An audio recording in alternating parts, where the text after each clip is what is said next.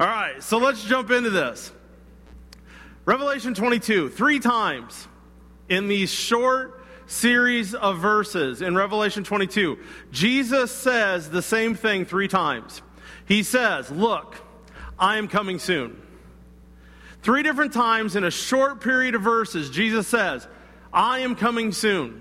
And this is extremely important as we end this series. So let's talk about it again, the marriage customs. First is the marriage contract. So this would be the agreement between the father, the family of the groom, and the family of the bride, right? This, or even the groom and the family of the bride. This is where the dowry was then paid, right? So this is where they would come and to the father of the bride, and they would make their offer of how much they would give to make this contract for the marriage.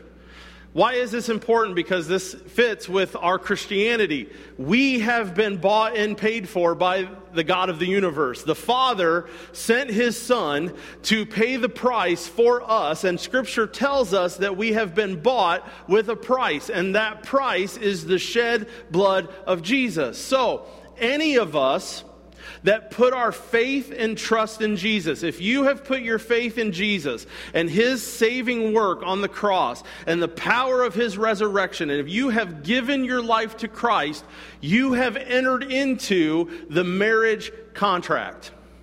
You are united with Christ through the penalty or the price of His blood that He paid for us.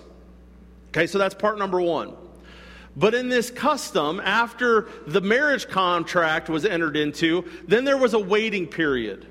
And what ended up happening during the waiting period is the bridegroom, right? The groom would go home and he would start preparing his home to receive his bride.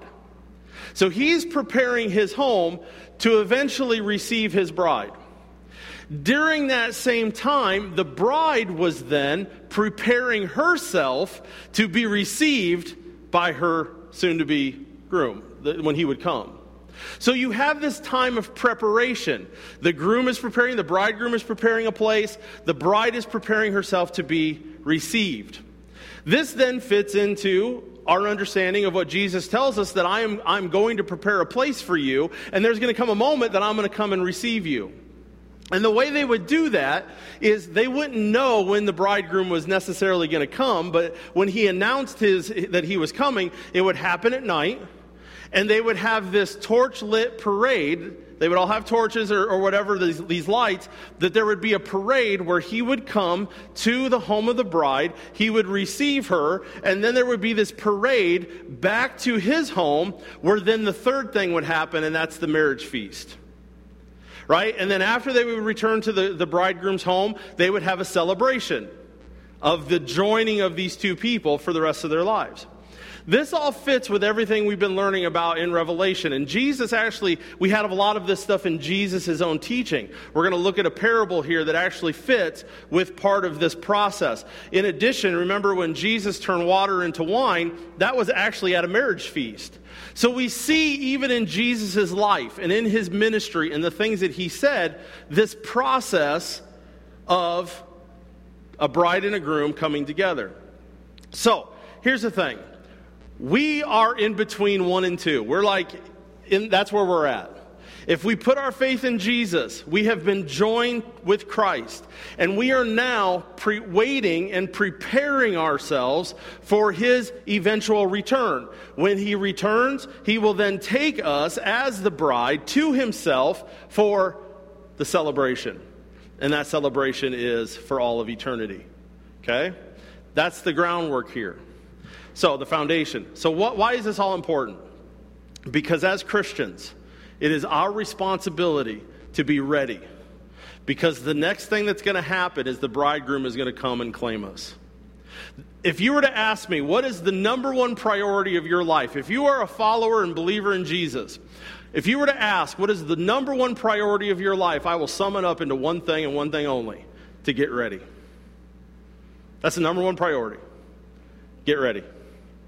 Be ready, because the day will come when Jesus is going to receive us to Himself. It's going to happen in one of 2 ways. Either He's going to return and the rapture will happen and we will be caught up with Him into glory, or we're going to die. But either way, the number one priority as a follower of Jesus is to be ready. Jesus told us that himself. You must be ready, for the Son of Man is coming at an hour you do not expect. Jesus' own words, be ready. Look, I am coming soon. So, for us this morning, for those that are tuning in through Facebook, for all of us, here's the question. Are you ready? If Jesus were to suddenly return today, this moment, right now, are you ready? Or would you be caught off guard? Is there a part of you right now when you think about that question, are you ready, where panic sets in, even in the smallest degree? Where a part of you says, no, I am not ready. Can I then ask this question? How serious are we about getting ready? See, this is the questions that I'm telling you, I believe it's number one priority of life. Number one priority of life. And I want to challenge us for a moment, because think about this. A lot of times we can get sucked in. Here's the thing. Right now, my job, there might be some things changing with my job, and it's kind of put me in not a scared place, but it's kind of put me in a place where, part of me is kind of in the back of my head. I'm thinking, and when I say job, I'm talking about my other job besides the church, and something in my head is kind of, I have these thoughts of, is that the best decision? Because I'm thinking, it's not going to be too much longer. I mean, I still got 25 years or so before I would even think about retirement, but I'm at the age where it's like, I should probably start thinking about that. I should start preparing for that a little bit better than I am. But can I just stop for a moment and let's all think about this? While I have nothing against for preparing for retirement, there's nothing wrong with that. If you think that's more important than getting ready for Jesus, you got your priorities messed up. Right? Because Jesus talked about that. Jesus said there was a rich man and he was prosperous and he filled his barn. So he's like, I need to build bigger barns. Right? He was thinking about retirement. He was thinking about his life here on earth. He's like, I got to build bigger barns. So he built bigger barns and he filled them up. And Jesus said, an angel came to him and said, what good was this? Your life's going to be taken from you tonight. You were planning for the wrong thing. You were getting ready for the wrong thing. Number one priority for us as Christians is, again, I have nothing against planning in life, but it should never be done as a bigger priority than getting ready for Jesus. And that's what we're going to talk about this morning, is ways that Jesus gave us that we need to get ready. Jesus tells us to get ready, but then he also tells us how to do it. And that's what we're going to focus on this morning. I like that Paul says this. This is something Paul said to the church in Corinth. He said, I hope you will put up with a little more of my foolishness. He's like, please bear with me. For I am jealous for you with the jealousy of God himself. I promised you as a pure bride to one husband, being Christ. What Paul is saying, he's like, listen, he's kind of playing the part of the father here in his mind because he was instrumental in them coming to Jesus. So he's playing the part of the father of the bride. And he's saying, listen, I am jealous for you because I was part of your marriage contract. And now it's my desire that you get ready for when Jesus comes to receive you. He's like, he's like, I'm jealous that you will be a pure bride, that you will be ready when Jesus receives you to himself. That's what Paul's saying. And so we see this all throughout Scripture, and so I really want us to understand this is it the desire of your heart today, is it the desire of your faith and your life to do everything you possibly can to be a pure bride, ready to be received when Jesus shows up to take you to himself? Again, priority number one of life is to be ready. So we're going to look at Matthew 25, and we're going to walk through 3 parables. We're not going to go into them in great detail. We'll highlight the parable and then what that teaches us about how we get ready for the coming of Jesus, okay? So, first one is this. How do we be ready for the coming of Jesus? We must be Spirit-born, Spirit-filled, and Spirit-empowered. This is based on the parable of the 10 virgins. So if anybody is not familiar with this, let me just walk you through it. Jesus says the kingdom of heaven is like 10 virgins. And they were waiting for the bridegroom coming. Go back to that foundation, right? The custom. The contract has been made. They are now waiting for the bridegroom to come. Jesus says there are 10 virgins, and they're waiting for the bridegroom to come to receive the bride. He says they all have their lamps, and they're waiting at night. He says there's 5 wise virgins, and there's 5 foolish. The 5 wise ones brought extra oil. The 5 foolish brought no extra oil. It says that the bridegroom was late in coming, which means they were waiting, but it was taking a while. He was not coming. And it says that all 10 of them fell asleep. Jesus then says that when they hear the bridegroom coming, they all wake up. The 5 wise virgins trim their lamps, and they use their extra oil, and they then become part of the parade that is leading back to the marriage celebration. So they go with the bridegroom. The 5 foolish have no oil. They look at the 5 wise ones and say, hey, give us some of your oil. They are told no, because if we give you some of ours, we won't have enough. So Jesus says the 5 foolish have to return to get more oil.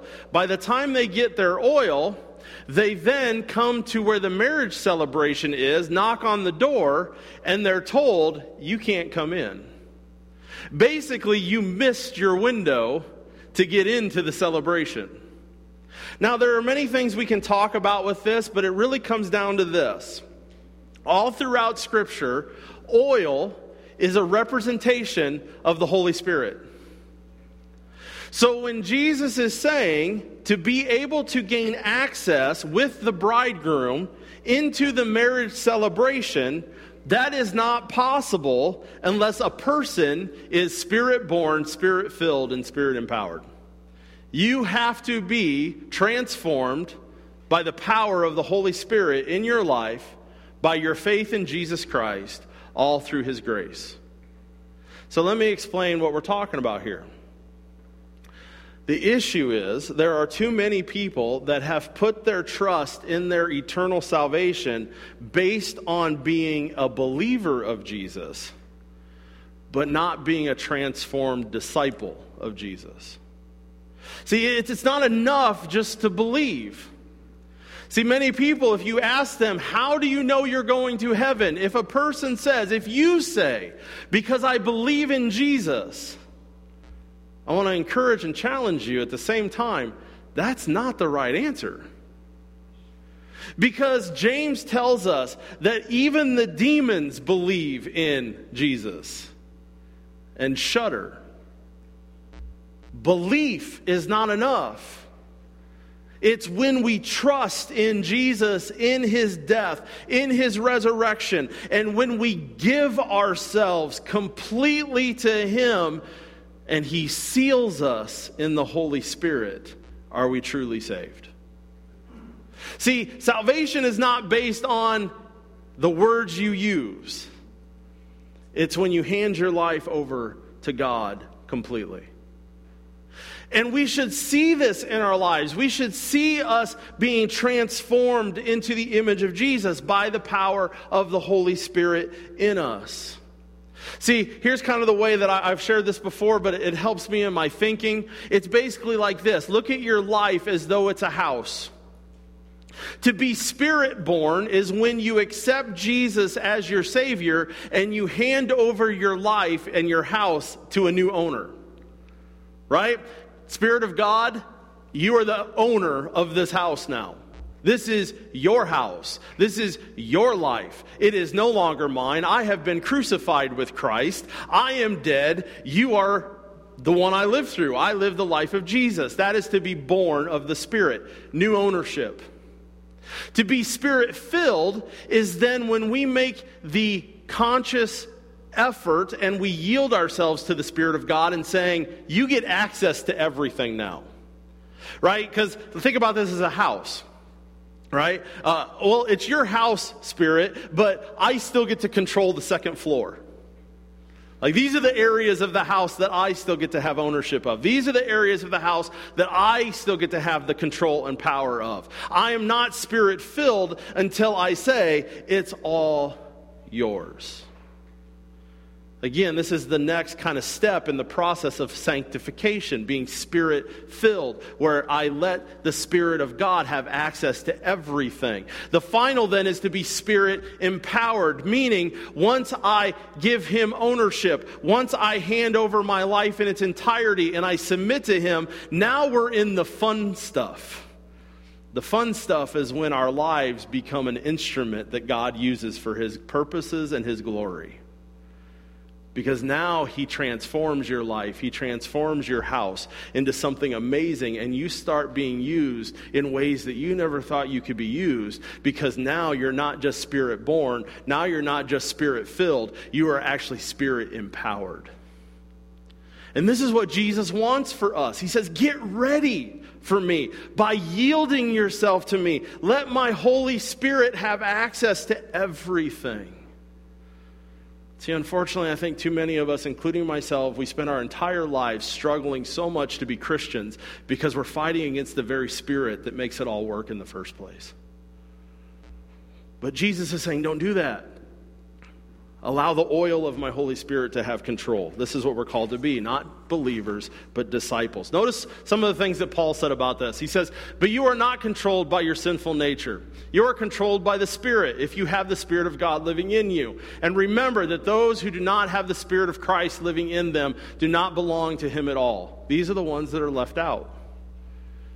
Paul is challenging us, saying, who controls your life? Is it the Holy Spirit the one that controls our lives, or is it our sinful nature that controls our lives? And we're going to get into this a little bit more in one of the next parables as far as what that looks like.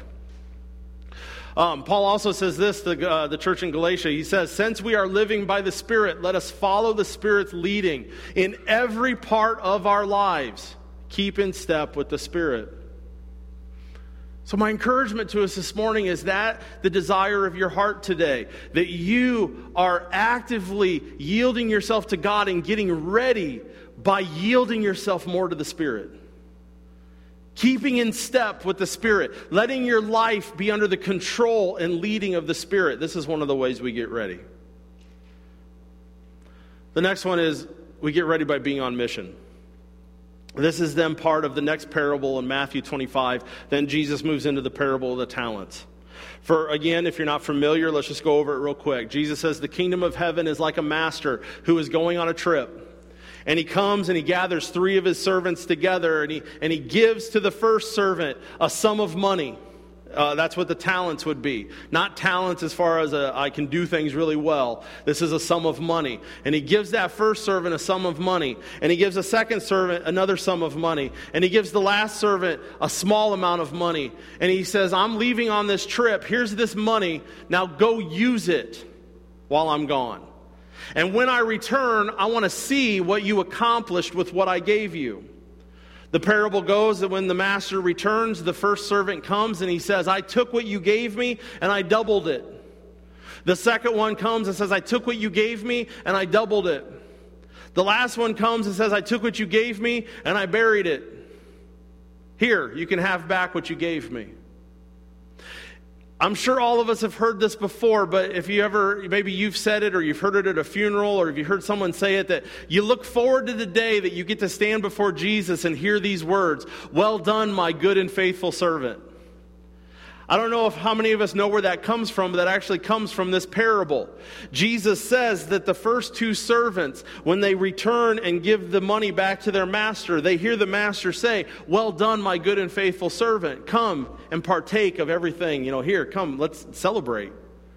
The last one, though, he actually gets thrown out. He actually gets judged because of what he did. He doesn't hear, well done, my good and faithful servant. So what is Jesus telling us here through this parable? Because a lot of times I think we get confused on what Jesus is going to give us praise for in eternity.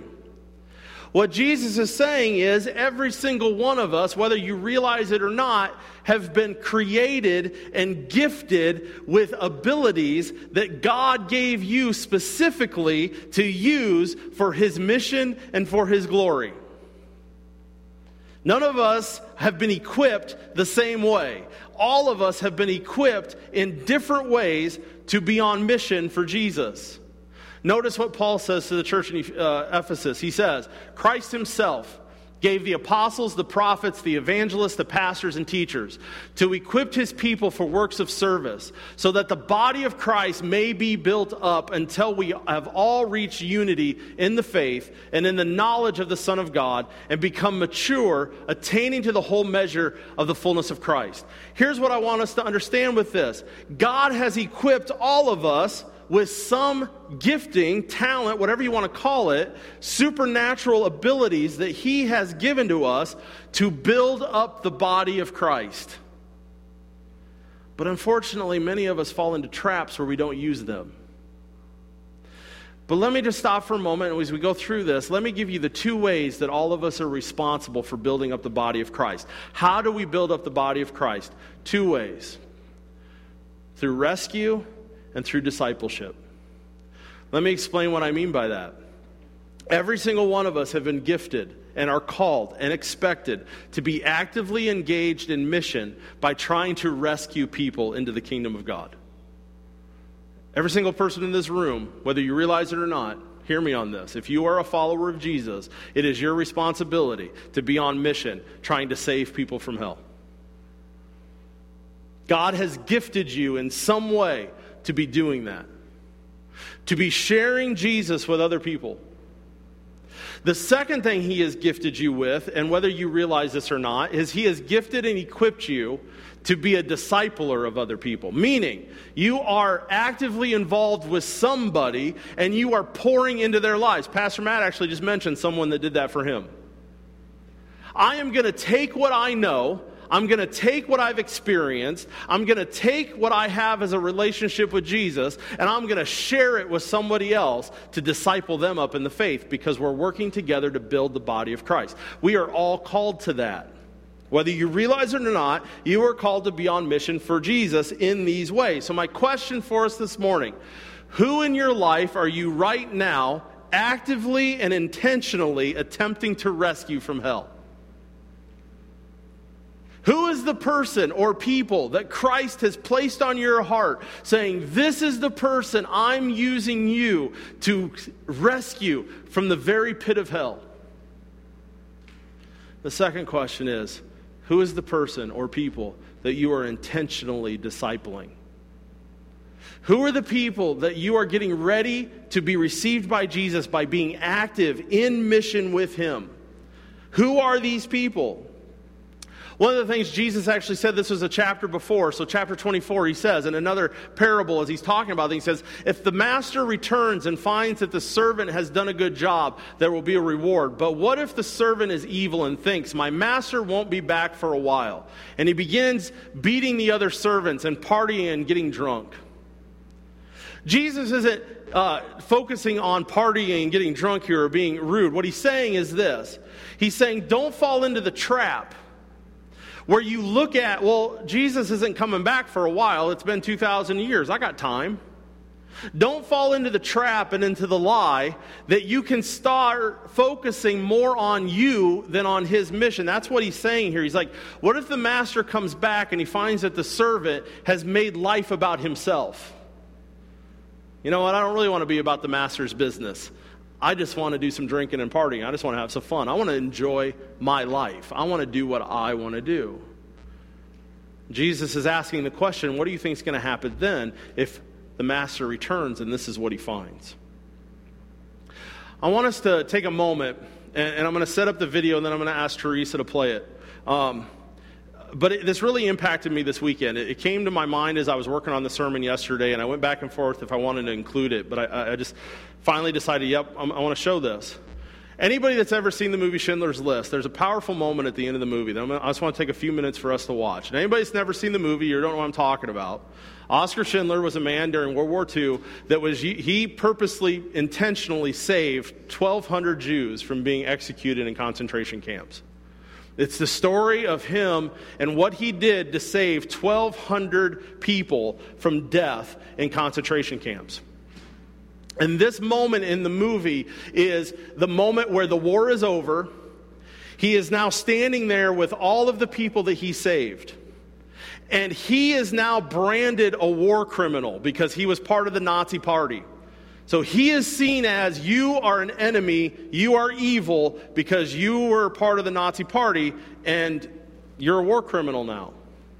And this is a moment where the people that he saved are bestowing a gift to him before him and his wife flee to try to get away.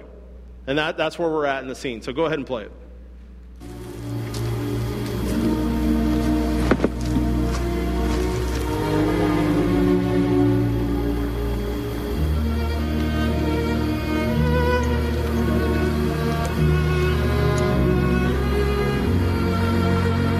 Hebrew from the Talmud. It says, whoever saves one life saves the world entire.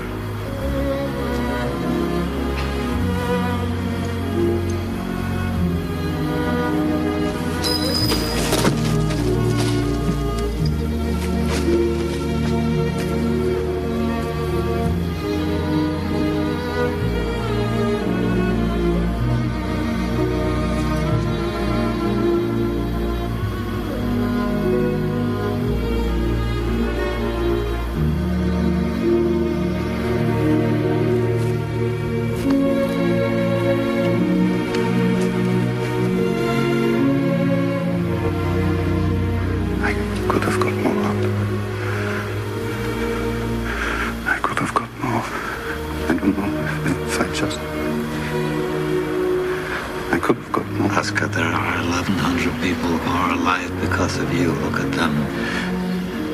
If I'd made more money,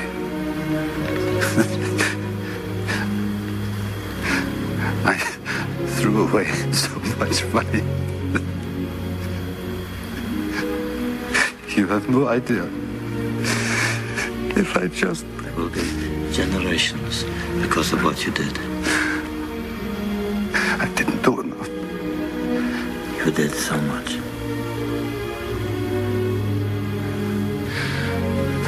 This car. Good, what about this car? Why did I keep the car? 10 people right there. 10 people. 10 more people. This pin. 2 people. This is gold. 2 more people. You would have given me 2 for it. At least 1. You would have given me 1. 1 more. 1 more person. Stand for this. I could have got 1 more person, and I didn't. I didn't.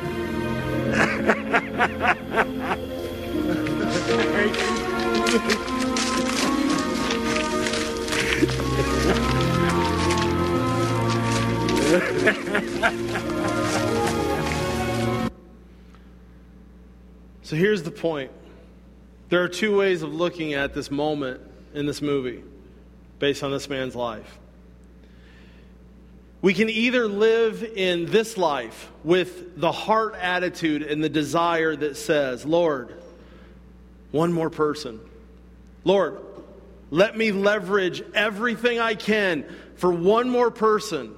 Lord, use me for today, 1 more person. Lord, every part of my life, I want to be on mission, 1 more person. Or we could also be looking at it from this point of view. The day that we will stand in the presence of Jesus, and yes, our salvation will be secure. But instead of saying in our life here, Lord, use me for 1 more person, we're instead saying, Lord, Why did I waste so much time and resources? I could have got one more person. Lord, my life could have been used for one more person. Lord, why did I waste so much of my energy on things that didn't matter because I got sucked into the things of the world and I could have got one more person? 10 more people, Lord. What could I have done with my life if it would have been about getting ready by being on mission with you? God has gifted each and every one of you to be on mission, to win people to Jesus and to disciple people, to grow into strong believers and disciples of Jesus. Are you getting ready to live out being on mission? Here's the last one. We are called to get ready by being holy. This is based on the parable of the sheep and the goats. This is the last one that we see in Matthew 25. To let us understand that, Jesus says there will come a day where, like a shepherd, the Father is going to separate the people. The sheep will be on the right, the goats will be on the left. This is the illustration he gives. This is what Pastor Matt preached about when we learn of the great white throne judgment, the moment before God, where all of humanity, either those that believe in Jesus will be put on one side, everyone else will be put on the other side, and those that are the goats will be separated from God for all eternity and cast into hell. Jesus is talking about this. Now, here's the thing. Here's where I want us to focus on for a moment. In this time, when Jesus used this analogy, probably everybody that read those words could tell the difference between a goat and a sheep. Right? There's a big difference between a goat and a sheep. Now, we live in a day that there's probably some people, I'm assuming everybody in this room, we live in Iowa, you probably understand the difference between a goat and a sheep. But I'm sure there's probably somebody in this world, in America, that live in the city, that could look at a picture of a goat and a sheep and not tell they wouldn't know which one's which. And what I want us to understand is Jesus is telling us, he's saying, listen, if you're a disciple of mine, you should be set apart from the rest of the world, meaning you should live in such a different way that it's like looking at the differences between a goat and a sheep. Like when people look at you and then they look at the world, there should be such a difference. You are called to be set apart in every way in which we live. Our marriages are called to be different. How we parent our kids, our relationships, the entertainment that we seek out, the ways that we spend our money, the ways that we use our homes, the ways that we invest in things, the way we use our time. People should look at us as Christians and we should not look similar to the world. Our Facebook pages should look different. Everything that we do should look different. Because he's called us to be different. And the way Jesus says this, he actually brings it even closer. And Jesus, as he's talking about this, he says this. He says, listen, let me give you an example of what I mean. He says, when I was hungry and thirsty, you gave me something to eat and drink. When I was a stranger, you invited me in. When I needed clothes, you gave me clothes. When I was sick, you looked after me and you took care of me. When I was in prison, you came to visit me. Jesus says all of this. And the response, Jesus says, the response back will be, Lord, when did all of this happen? We don't remember this. And Jesus' words are this, I tell you the truth, whatever you did for one of the least of these, my brothers of mine, you did for me. Jesus is telling us that as Christians, the way that we treat one another, the way we treat the world, the way we're set apart, and the way that he uses us should be so contrastly different from everybody else that it's just like looking at the differences between a sheep and a goat.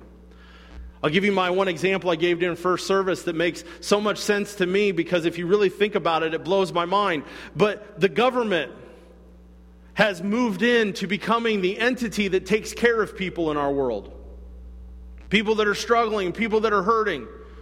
We just went through it, right? Stimulus checks because you're hurting, so the government will take care of you. Do you guys realize that the statistics say that if the church in America, just the church in America, if we tithed obediently the way God calls us to, the church would have more than enough money to take care of the people around them in their communities? That we would be able to help people when they're hurting. We are able to support people when they need it. The church was called to do that. The church, us, we were called to do that. But because we have taken step backs in many ways and not embraced who we're called to be and being set apart for God, we're not able to be the church that he calls us to be. The other thing that I find really interesting about this is nowhere in Jesus' example does he ever give a reason not to help other people. Nowhere in here does he says, hey, when I was in prison, you visited me because you knew I was really innocent, but I was falsely accused. He says, no. When I was in prison, you came and visited me. You didn't find reasons to not live out being holy and set apart. I'll say the same thing I said in the first service, and I want you to understand this. This is not a political statement by any means, so don't take it that way. I am 100% in favor of having actual discussions and the government figuring out what we are supposed to do when it comes to issues of immigration. Please understand me when I say that. So nobody sit here and get flipped out if I say something that you don't like. But here's what I'm going to say. When it comes to people that are illegal, and I'm just using this as one example. Jesus says, I was a stranger and you invited me in. Here's the deal. Yeah, illegal, legal, I get it. Breaking the law, not breaking the law, I get it. But my number one first priority, whether a person is here for the right reasons or the wrong reasons, is if they're in my sphere of life, it's my responsibility to share the gospel with them. It's my responsibility to show the love of Jesus to them. Now, you can take all the other stuff, and yes, we can talk about it, and I'm not trying to dismiss all that stuff.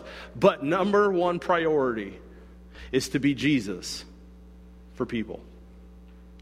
It's kind of the same thing when I go and you see the people on the street outside of Walmart, right? I love this the other day. I didn't share this in the first service, but it just popped in my head. The other day I was sitting at Walmart and I watched this. There was a guy there. He had no legs. He was in a wheelchair. He was young.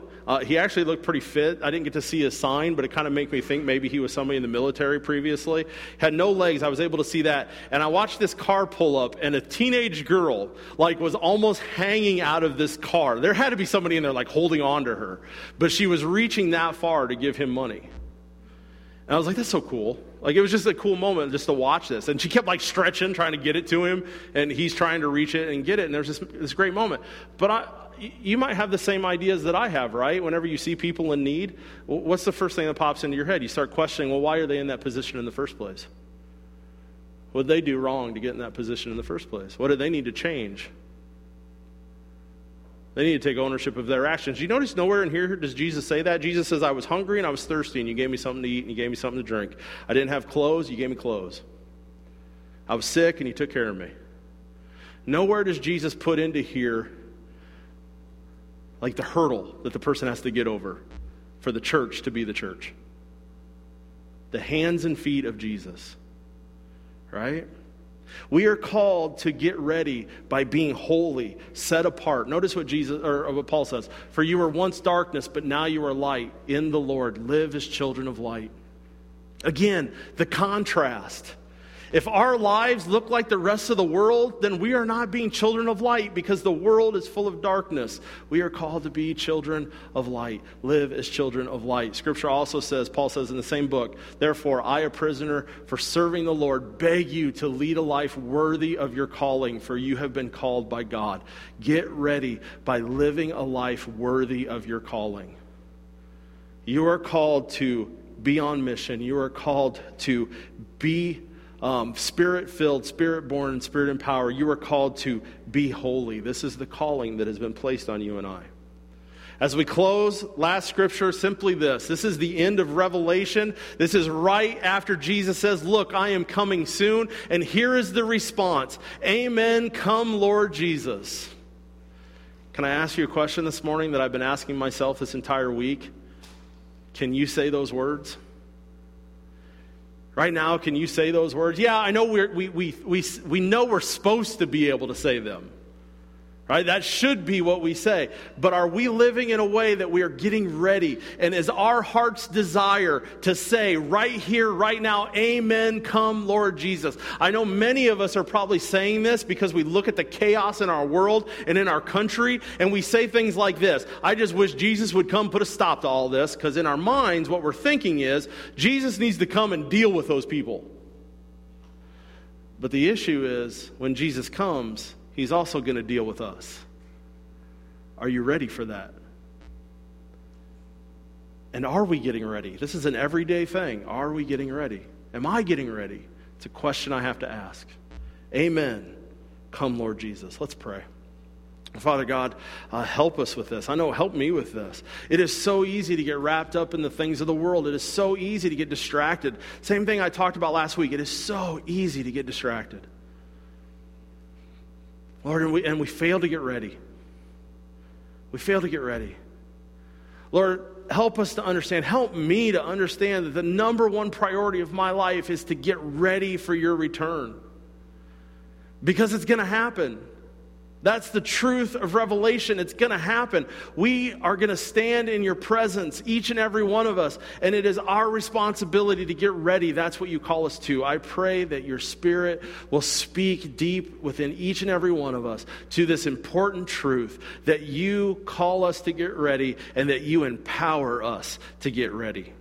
It goes back to number one, to be Spirit-born, Spirit-filled, and Spirit-empowered, Lord. I can't live on mission, and I can't be holy unless it's the Spirit of God in me and through me that's accomplishing that in my life. So, Lord, let us get ready. If we need to do business with you and come to know you, to submit ourselves to you, Lord, let us do that. Let's not leave this place and just go on with life, because you call us to be ready. Let us hear the words of Jesus 3 times. 3 times as you close out Scripture. Look, I am coming soon. Let us embrace that truth as we get ready for you. We give you praise and we just love you, and let this be motivated out of love. Just bless us this day. In your name we pray. Amen. Go in peace.